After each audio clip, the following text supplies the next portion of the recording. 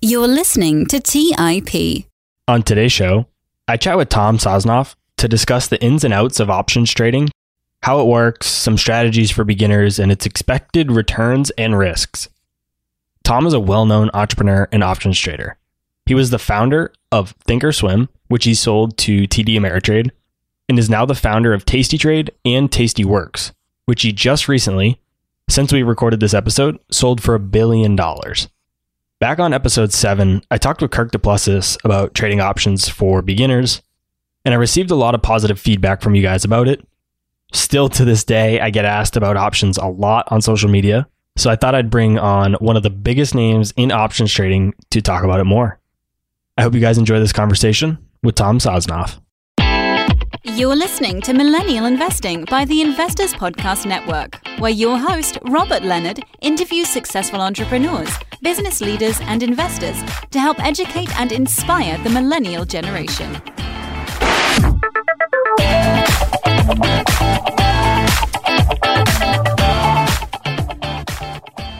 Hey everyone, welcome back to the Millennial Investing Podcast. As always, I'm your host, Robert Leonard, and with me today, I'm super excited to have Tom Sosnoff. Welcome to the show, Tom. Thanks, Robert. Happy to be here. You have a background as an entrepreneur and as an investor, which are two of the main topics that we cover here on the show. So I want to talk a bit about both of those throughout the episode today. But let's start from the beginning. Tell us a bit about yourself and how you got to where you are today. I'm not exactly sure how I got here, but I'm here. You know, it's funny you mentioned entrepreneur and investor. I guess I'm a really good entrepreneur. I guess I'm a really lousy investor. But I've been in this business. I'm kind of a junkie. So I've been in this business now since I graduated college in basically 1979, 1980. So it's been one industry for me for 40 years. Why would you say you're a lousy trader or investor? I'm a good trader. I've been trading for 40 years. So I'm a survivor. I'm definitely past that test. I said I'm a lousy investor. I'm not a good passive investor. I'm not a good judge of, I guess, investments. I don't think I can't focus that well on that kind of stuff. So I have a soft spot in my heart because people, when I first got started, people gave me money to trade with and bet on me. So I bet on a lot of people. You can't sit back and let it passively grow. You have to be actively trading. Of course, 100%. Has there been anything in your entrepreneurial journey that has impacted how you trade options and just any other types of instruments that you trade? I'm definitely partial to very short-term active instruments. Like, I don't trade a lot of stocks. I trade mostly, all options and futures and options on futures, really any kind of alternative investment. I have a shorter term time frame. So I think that, I guess if there's a financial instrument that I like, it's something that, has a shorter lifetime. The majority of the audience that's listening today are young investors or are just relatively new investors. Some have a little bit of experience with options and have heard previous episodes that we've talked about it, and others are completely new. They've never heard of options. So before we get into a deep discussion about options trading, I want to define some key terms that I think are going to be important for everyone listening to understand so that they can really get the most value from today's episode. So could you define for us what options are, the different types, puts, calls, and how they all work? I'm a really bad options 101 teacher, and you'd think I'd be good at this because I do it all the time. Just think of, and the funny thing about the whole financial space is when I got into the business, the only reason I got into the world of finance, because I was really studying international government and politics and things like that when I was in school. I never studied finance. And the only reason I got into finance was because it was the middle of a recession and it was the only job interview I got. And they offered me a job. So I took it at a big investment banking firm, Drexel Burnham at the time. They're out of business now, but at the time they were one of the biggest boutique firms in America. And so they offered me a job and I just took it and I've stayed in the business ever since. But I got involved in options right away because they just seemed I was like, what are these things? And they caught my attention. And here's the reason. So most financial instruments, and this goes to all of your listeners, most financial instruments are what we call static. They're very black and white. So for example, if you want to buy a piece of real estate, you buy it and all you hope for is it goes higher. If you want to buy a stock, you can go long or short it, but you're hoping it either goes higher or lower. That's a static trade. It's purely black or white. If you buy or sell a commodity or a future like, gold or Bitcoin or whatever it is, essentially you're hoping it goes higher if you buy it, you're hoping it goes lower if you sell it. But those are static. They're not strategic. the world of options is gray. It's not black.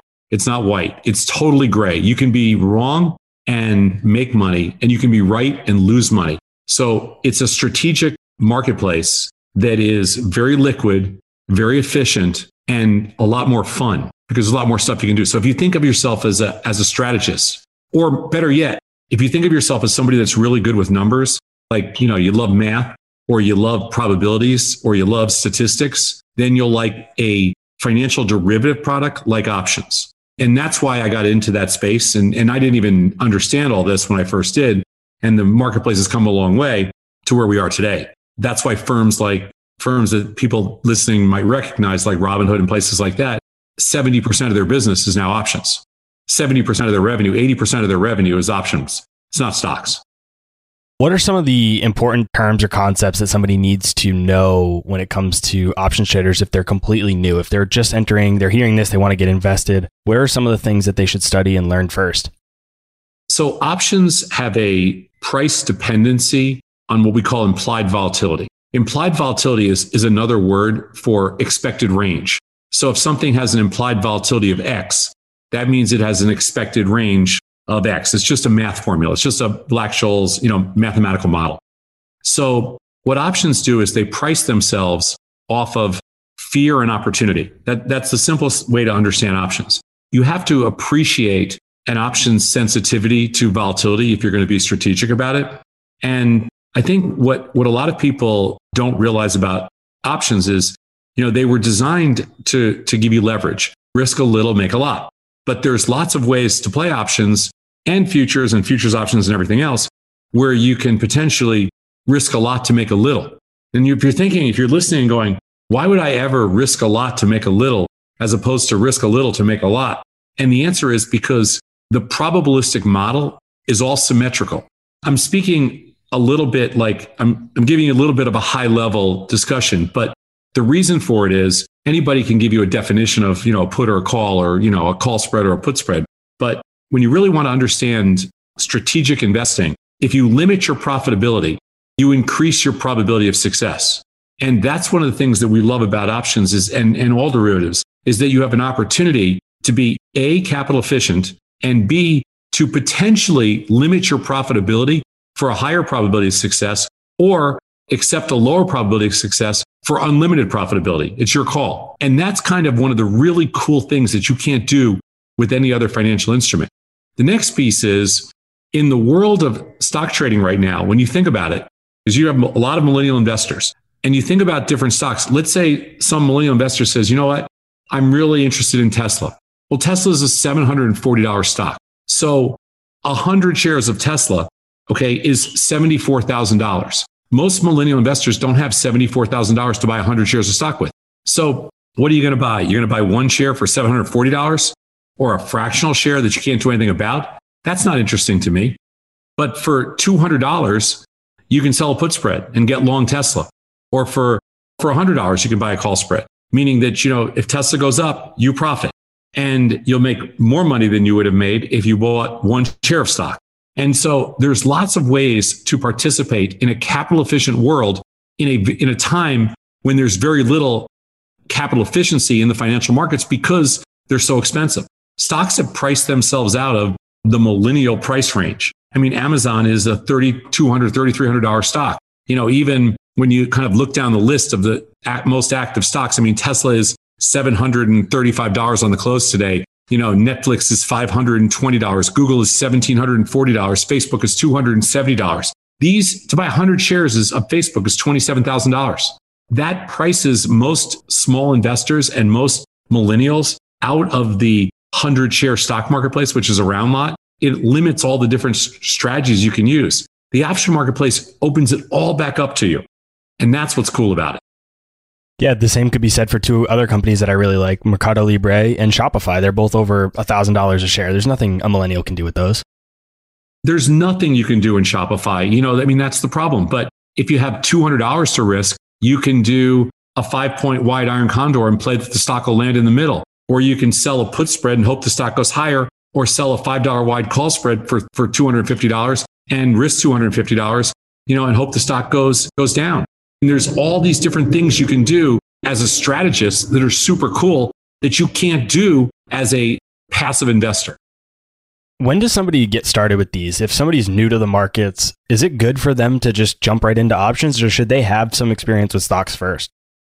One of the biggest misconceptions about finance is that you need this ridiculous level of experience or you would have played the markets for some time. Yeah, there's a little bit of terminology. I mean, if you can figure out how fantasy football works, you can figure out today's technology for trading.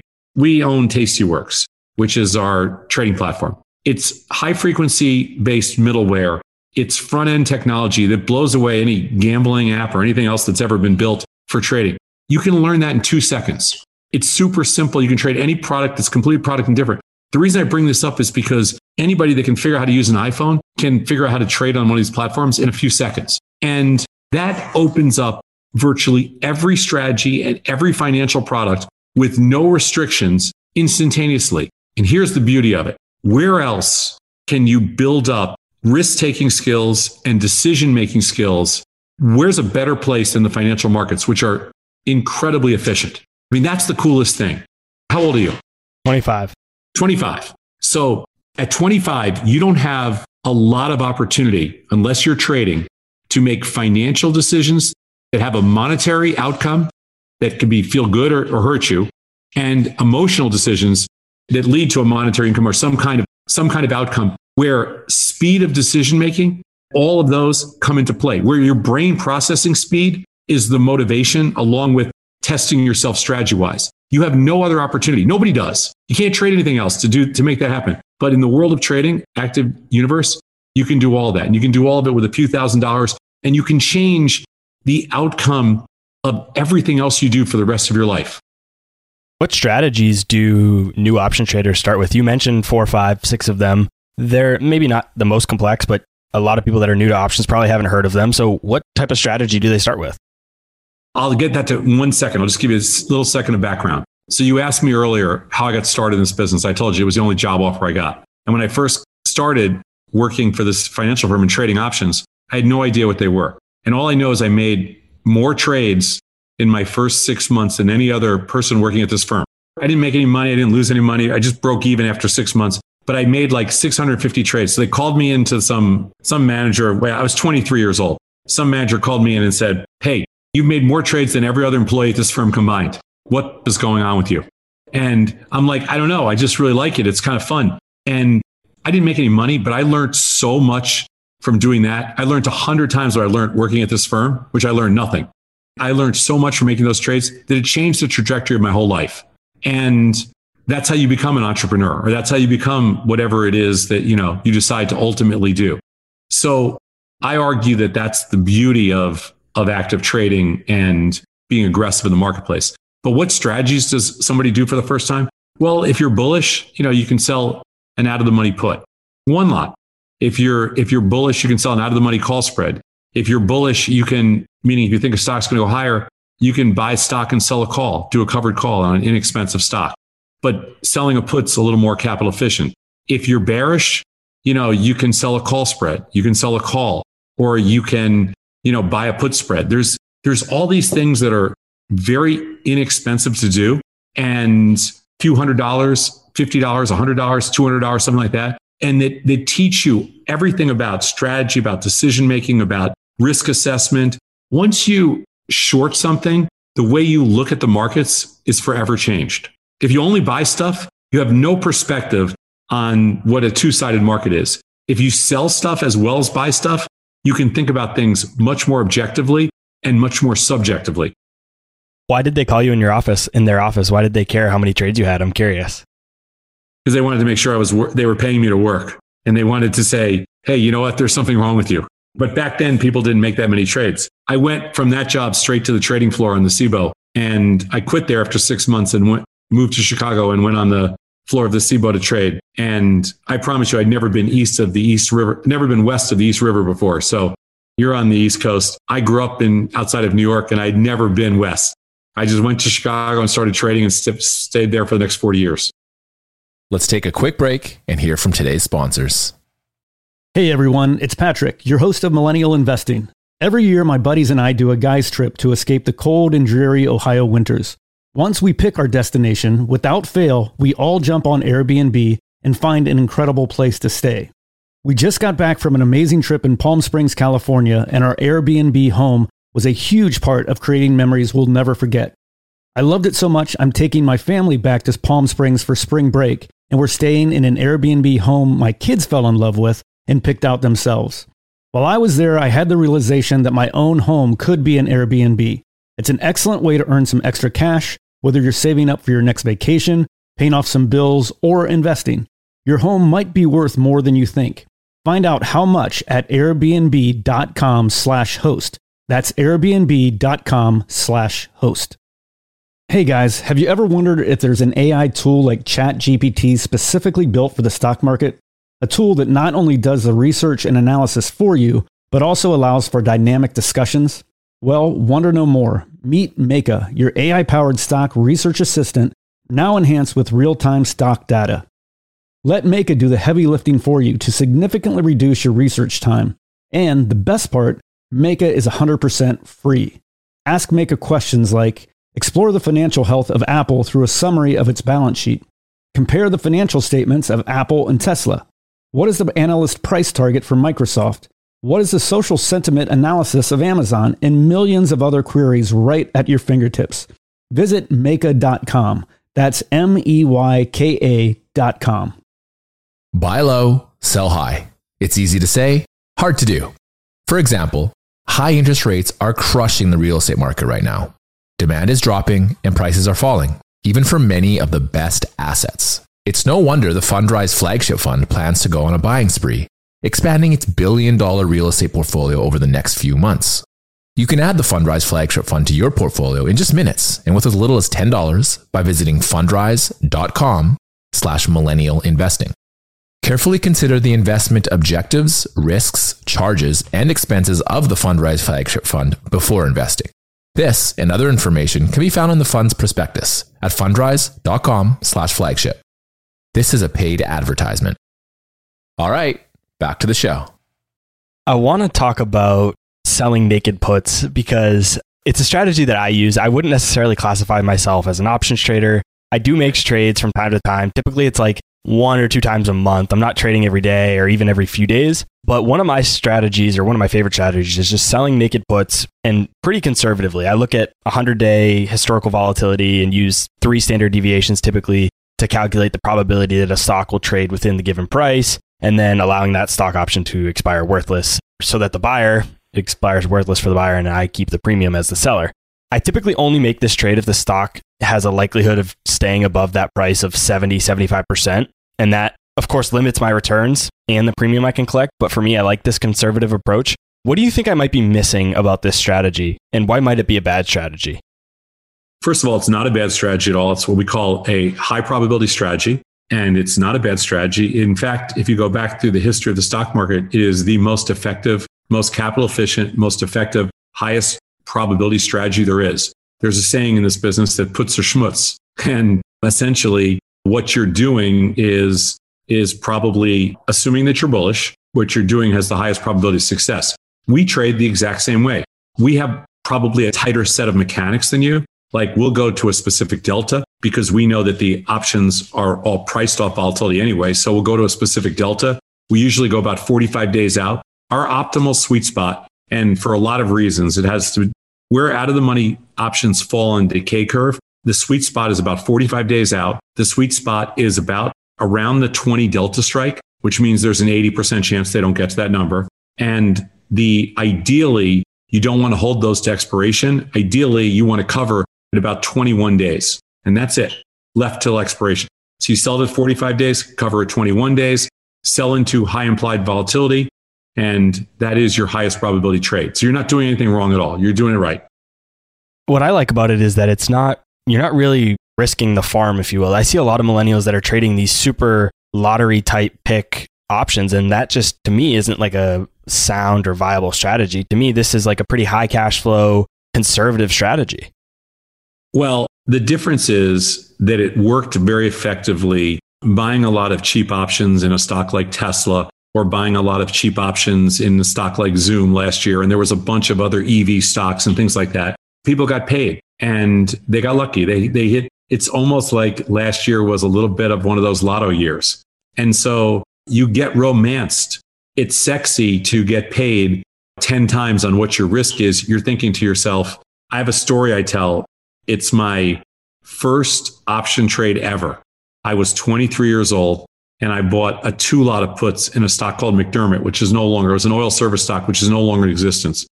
I remember, I've made millions of trades. I remember them almost all. Scary. But I bought a 2 lot of puts in McDermott and I paid $300 for each one, $3 a piece. And a couple of days later, the stock dropped and I sold them at $420. So after commissions and everything else, I made about $200 on my 2 lot. Bought them at $3, sold them at $4, made $200 after commissions. I lived with 9 guys. We had a giant house and we were just out of college. And I went back into the house and I told all my buddies, I'm like, I freaking got this. I found something none of you guys have ever even heard of before. We're going to make a fortune. None of us had any money. So we were all on our first job. So I got everybody to pool together all their money. We pulled a couple $1,000 together and I took it and I started trading options. In 2 weeks, I lost every penny. Nobody talked to me for a month. These are my best friends since we were 5 years old. I was like, I couldn't believe what an idiot I was. And I thought at the time, like I had discovered, I really thought I found God type of thing. And I realized 2 weeks later, I was beyond clueless. And that's what motivated me to, learn the space. There's no free money. And all there is math equation that works. We play a game called law of large numbers. That's all it is. And if you do things with a high probabilistic outcome, eventually, if you do it enough times, it's going to work. That's the simplest way I can explain how I've learned to adapt to this business over the last 20 years. What was the strategy that you implemented that lost it all? What was the mistake you made? Oh, back then, I have no idea. Probably just bought options. I have no idea. I mean, I didn't have enough money to do anything but buy options. But my trading has changed. I'm still a junkie. I mean, I trade 75 to 125 times a day. And I'm a retail customer, just like you or anybody else. So, I mean, I trade probably close to 15,000 trades a year right now as a retail customer and as the CEO of our company. So I have a full-time job too. And I trade everything: futures, options on futures, stocks, stock options, indexes, ETFs. I don't care what it is. I'm product indifferent. When we talked about the naked puts, you mentioned that you don't typically hold till expiration. Is that because data and research has shown that it's not the optimal strategy? That's correct. The fastest point in the decay curve for out of the money options is between day 45 and day 21. That is when you make the most money with the least amount of what we call the standard deviation, but it's really the least amount of risk. It's the variability of the standard deviation. It's risk. So you have the most potential with the least risk from 45 days to 21 days. Inside of 21 days, what happens is there's what we call gamma risk. That's basically another word for saying, how fast can this position bite you in the ass? And that's called gamma risk. And that's when the gamma risk kicks in like the last 2 weeks of every expiration cycle. So you take the least amount of risk in a longer period of time and the most risk in the shorter period of time. And that's how options basically break down. So yeah, the answer to your question is yes. Is it also a proponent of taking money off the table? Because if you've made a trade and you've made, I don't know, say you've collected 80% of the premium in the first, would you say 45 to 21, so 24 days, then maybe you could catch another 20% of the premium, but maybe you've already collected 80%. You just take that off the table before you lose that?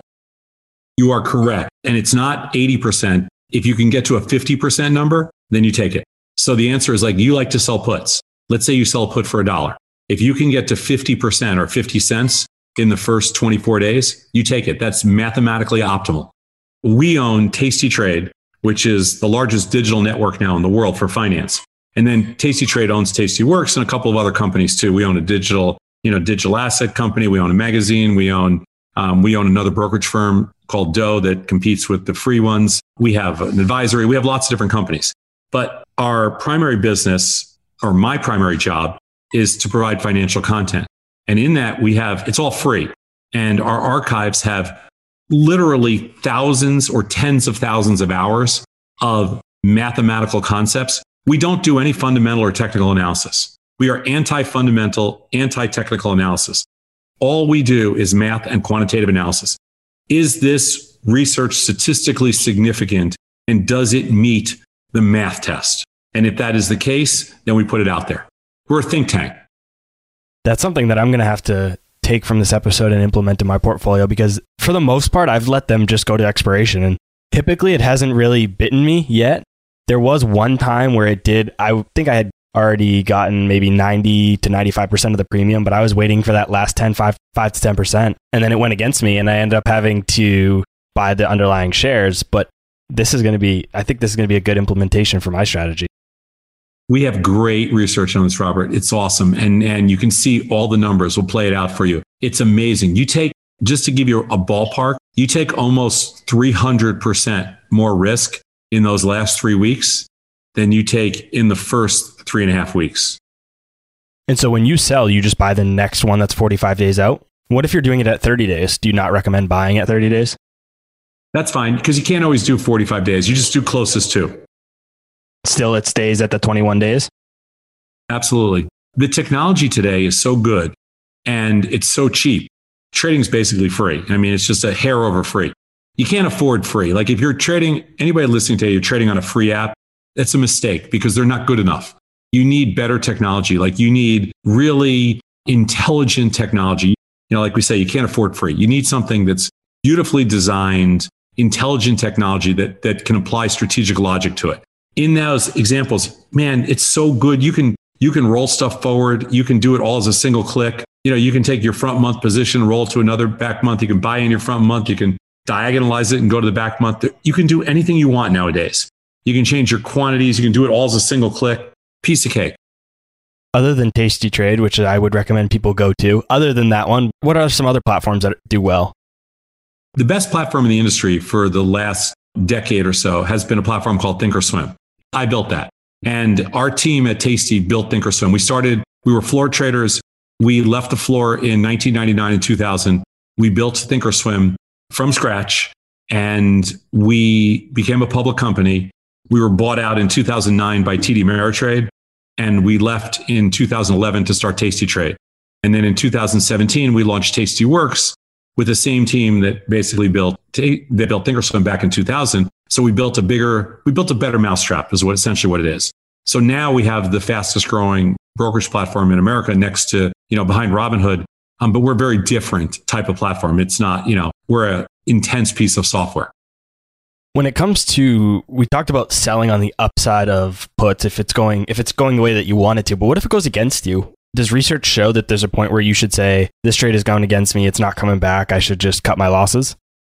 When you sell something, let's say, we'll go back to your example originally. Let's say you sell a put and you sell it with an 80% probability of success. So that means you're selling a 20 delta put. Our research suggests that if that put goes to, let's say 40 deltas, it doubles in delta. So you have a losing trade on right now, that at that point, you should do something. So there's a couple of choices of what you can do. The first thing you can do is because you're short a put, you can sell a call against it for no additional capital.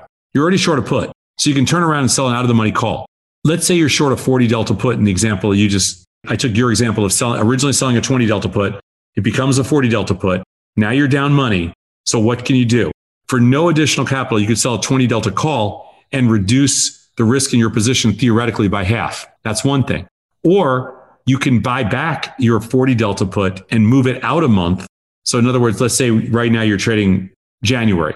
You can move it out to February, and then you can move your 40 delta to 30 delta for a small credit. That's your second choice. Third choice would be to reduce your size. And then the fourth choice, obviously, is you can cover the position or buy another option against it. But that would be our last choice. Is there one of those three things that's most optimal? Optimal is selling the call. And how does that work tactically? Could you give us an example? It could be a fake stock, but give us some numbers of a stock.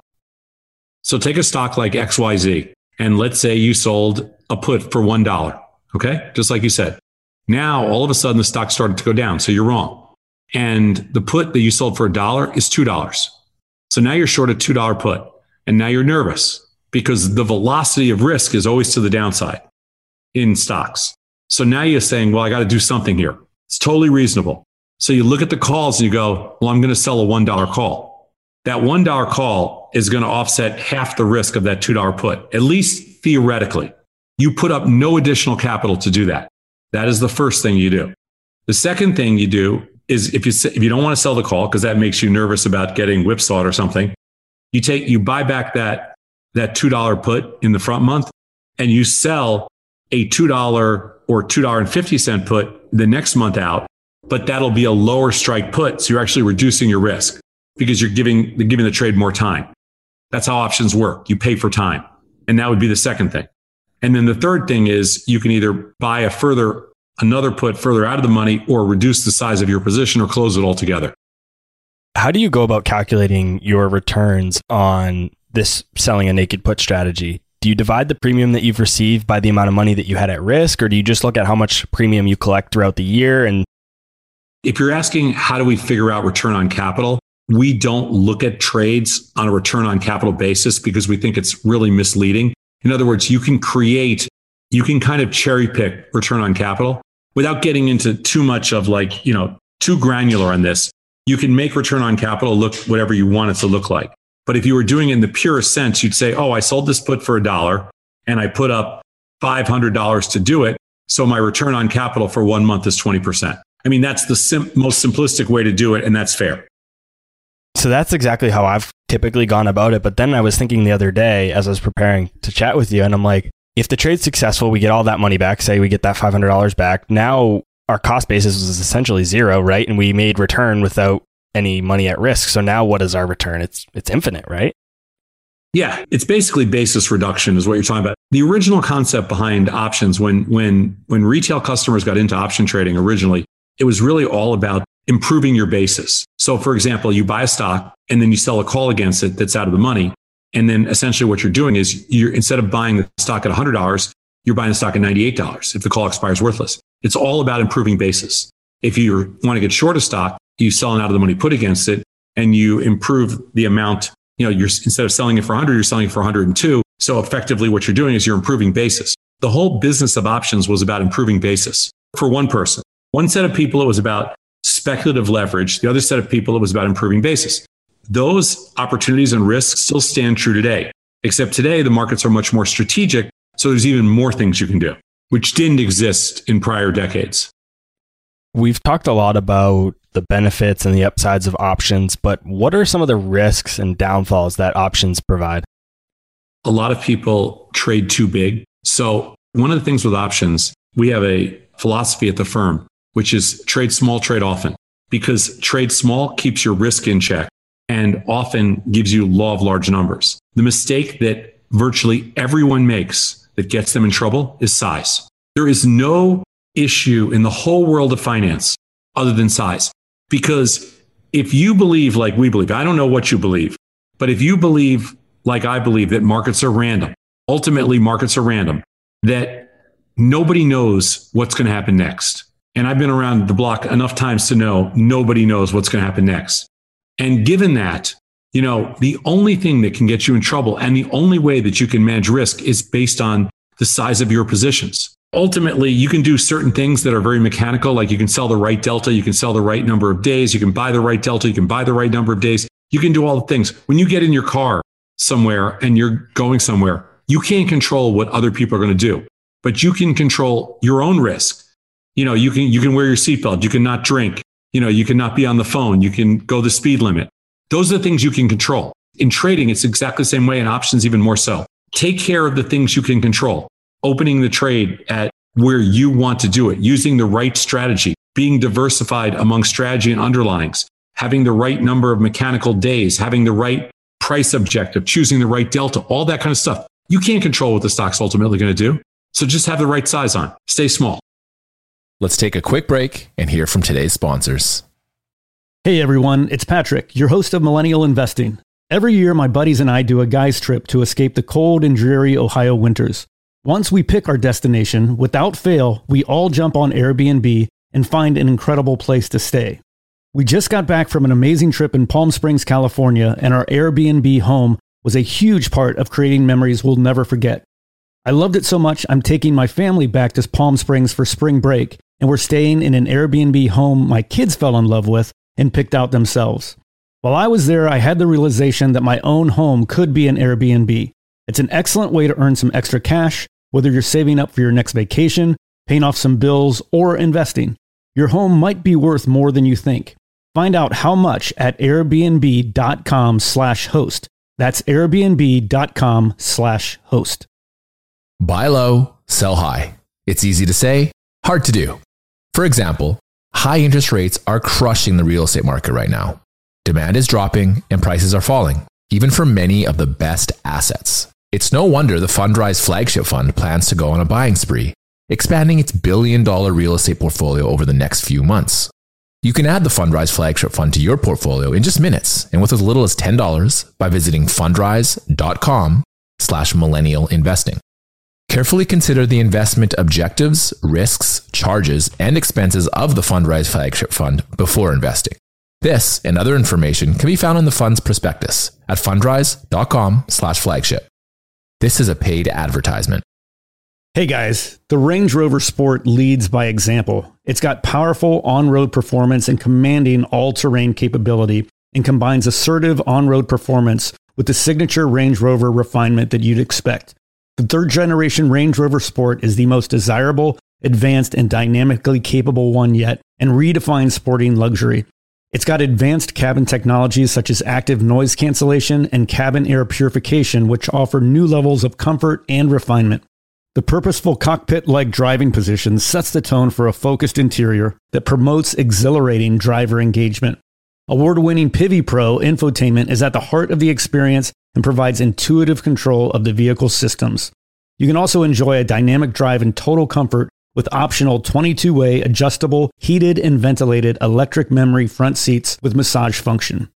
Design your Range Rover Sport at LandRoverUSA.com. That's LandRoverUSA.com. All right, back to the show. For anyone who has studied Warren Buffett, they likely know that he's actually quite an options trader, or just an options investor, if you will. For those who haven't studied him, they probably wouldn't know that because it's not really publicized. Why don't you think Warren Buffett's option strategies is widely covered in the financial news? I think it has been, Warren Buffett's been a little on both sides of the fence on this. I mean, one of the famous Warren Buffett quotes are, derivatives are basically weapons of mass destruction. That's one of his famous mass financial destruction. The other side to it, he's probably made billions of dollars, selling option premium. When you're long a lot of stock, you can sell a lot of premium. Or when you want to get long a lot of stock, it's mathematically the most strategically viable way to get long theoretical stock. People that don't understand options and derivatives don't understand that they're the exact same thing as buying or selling stock. The theoretical equivalent is perfect. You can buy 100 shares of stock or sell two. Let's just make it simple. You can buy 100 shares of stock or you can buy two 50 delta calls. Theoretically, it's the exact same thing at the exact same time. There's no difference. You can buy 500 shares of stock in the spiders, for example, the S&P 500, ETF, which is the most actively traded product. You can buy 500 shares of spiders. You can buy one S&P E-mini future, or you can do 10 at the money spider options, and they're all the exact same thing. And people think, oh my God, that's so much different. They're not. They're all the same thing. Theoretically speaking, they're exactly the same at that moment. No difference. What would lead somebody to one strategy over the other? Either a lack of know-how or capital efficiency. And so is Buffett selling out of the money calls essentially on stock that he owns a lot of, basically? So if he owns, say, 100 shares, but say he owns more, say a million shares, would he sell an out of the money call? And if the stock goes up to that price, he has to sell? Generally speaking, I think given the size and the scale that he has of his underlyings, I don't think he sells a lot of calls against his position.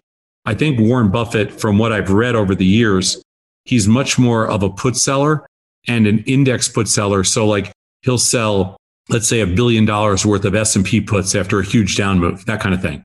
And then hope they expire worthless, a year from now. I don't think he's a very sophisticated option trader. I don't think he has to be. When you have 50 or $100 billion, I don't think, we're going to judge him on his skill level of if he understands gamma risk or whatever else it is. But I think he's been ridiculously successful because something that he doesn't have to deal with that you have to deal with is the emotion of potentially pain. Whereas a small investor has to worry about, their portfolio size and their net liquidating value. And somebody like him, you can take a $1 billion shot and you're going to be fine. What do you think about those long dated, say, put strategies? Say we were talking about selling puts earlier. We're talking about selling them at 45 days. What if we sell them a year out, 2 years out, 3 years out?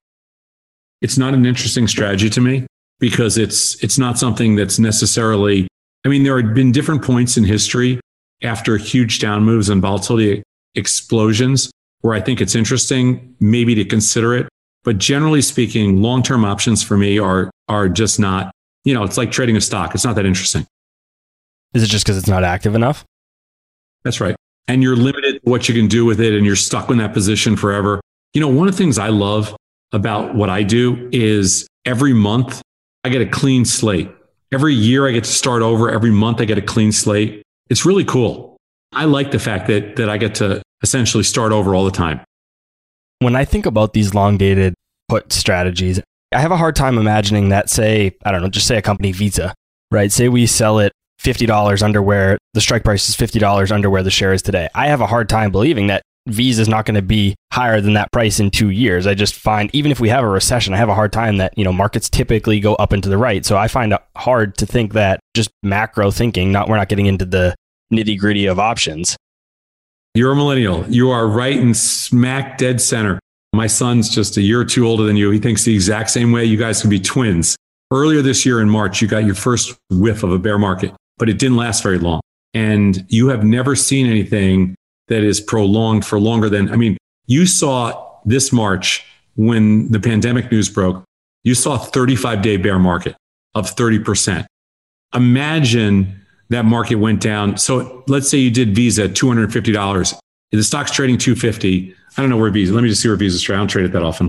214, I think, ish. Yeah, 214. So let's say you sold the 150 puts. Let's say I went out to January of next year, January of 22, 381 days away. And I went down and sold the 150 puts. They're $5.50. So they're pretty far out of the money. They have a delta of 12. That means statistically, there's about there's an 8 to 10% chance that it gets under 150. This is right in your wheelhouse. You collect $5 for making that trade. Now, remember that even though there's only a 12% or a 10% chance of getting down to that 150 level, if we went into a prolonged bear market over the next, let's say, a year or so, the idea that Visa couldn't go to $50, it easily could. And the amount of capital that trade's going to tie up, it could easily go under 100. And for that stock to be cut in half, you remember in the financial crisis of 2008, now you were only 13, but in the financial crisis of 2008, stocks like Visa went down to single digits. So we're not talking about like $100. We're talking about like under 10. And I don't remember exactly how low Visa got during that whole move, whatever it was. But we're talking most of the stocks got under $20 or $25 and the financial stocks got under 10. And Visa is a financial stock. So I'm just guessing it was under $10. So when you look at that, and the stock was probably 150 at the time, you're not thinking it's going to lose 90% of its value, but it could happen. And again, I understand how positive drift works. And I understand, kind of how markets work over time, but it's not a guarantee. So is that a strategy that's better used if we had already seen a sell-off, then you implement it then? I think so. If you've already seen a sell-off, then look at Visa for a second. Yeah, it's a strategy that, where do you think Visa got to in March? Just in March. I bought a lot of Visa in March. So I think my cost basis, was around like 140-ish. You bought almost the low, like 135 was the low in March. And we barely went down. We only went down 30%. If this market had sold off 50%, that stock would have been about 80 or $90. And if you had sold the 150 puts, you would have been nervous as hell. But the fact, the only way to protect yourself in something like that, like if you wanted to go out and sell a put in Visa 2 years from now, I would sell it into a down move when it's scariest time. And I would also say super small. I would not do it at all-time highs. Visa's 2 ticks off all-time highs. And when you say small, 1-2 contracts? Well, it depends on the size of your account. For a millennial, 1-2 contracts, right?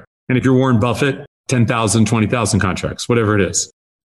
When we think about selling calls on the upside, a lot of people argue that that's not necessarily a great strategy because of this drift that you mentioned. Stocks typically go up and you're limiting your upside. What do you think about that strategy? I think it's absolutely fine. And especially 12 years into a bull market, I think it's better than fine.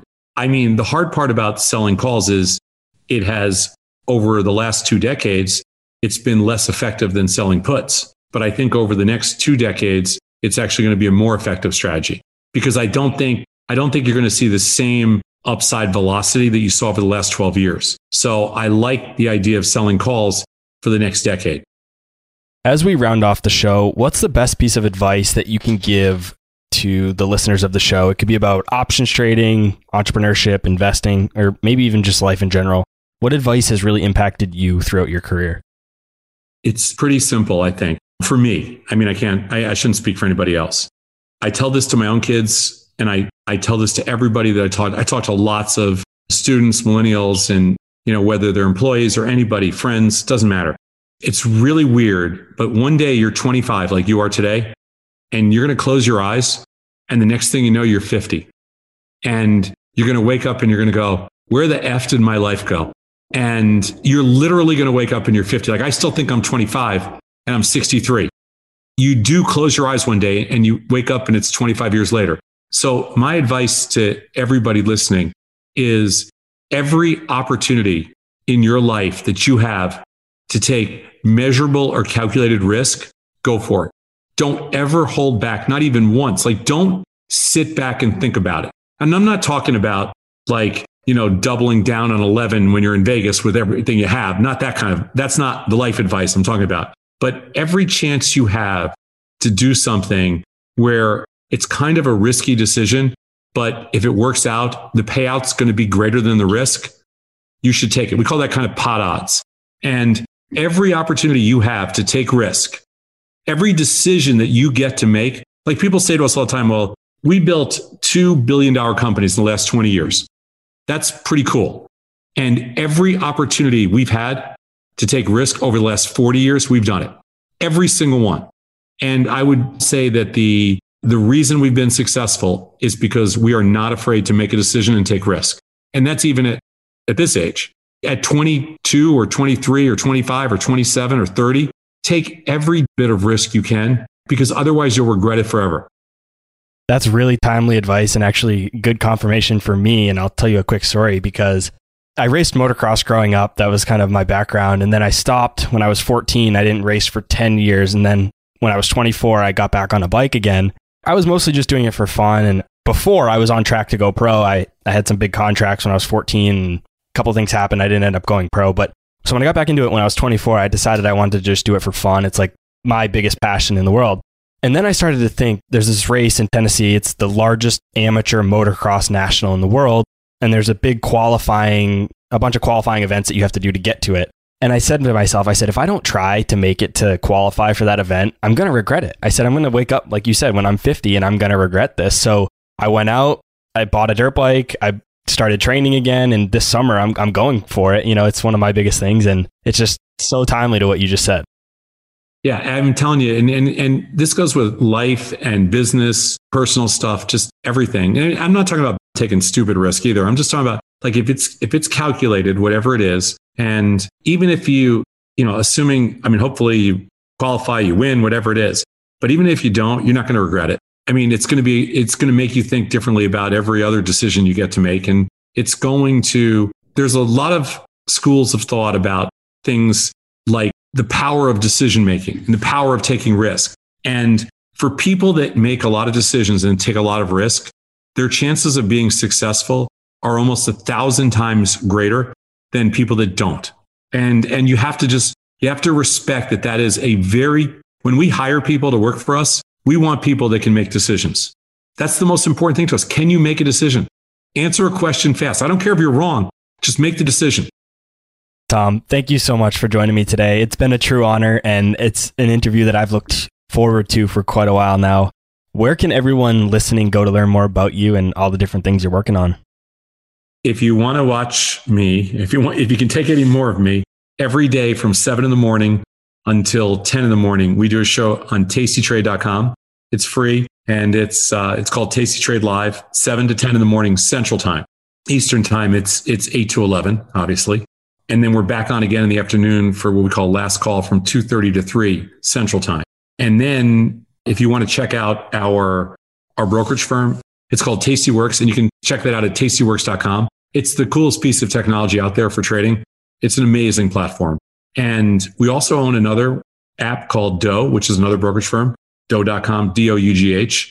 We have a magazine called Luckbox, which is a fun magazine to read, and it's free. You can go to Get Luckbox, and it's a digital magazine, and it talks about trading and life and everything else.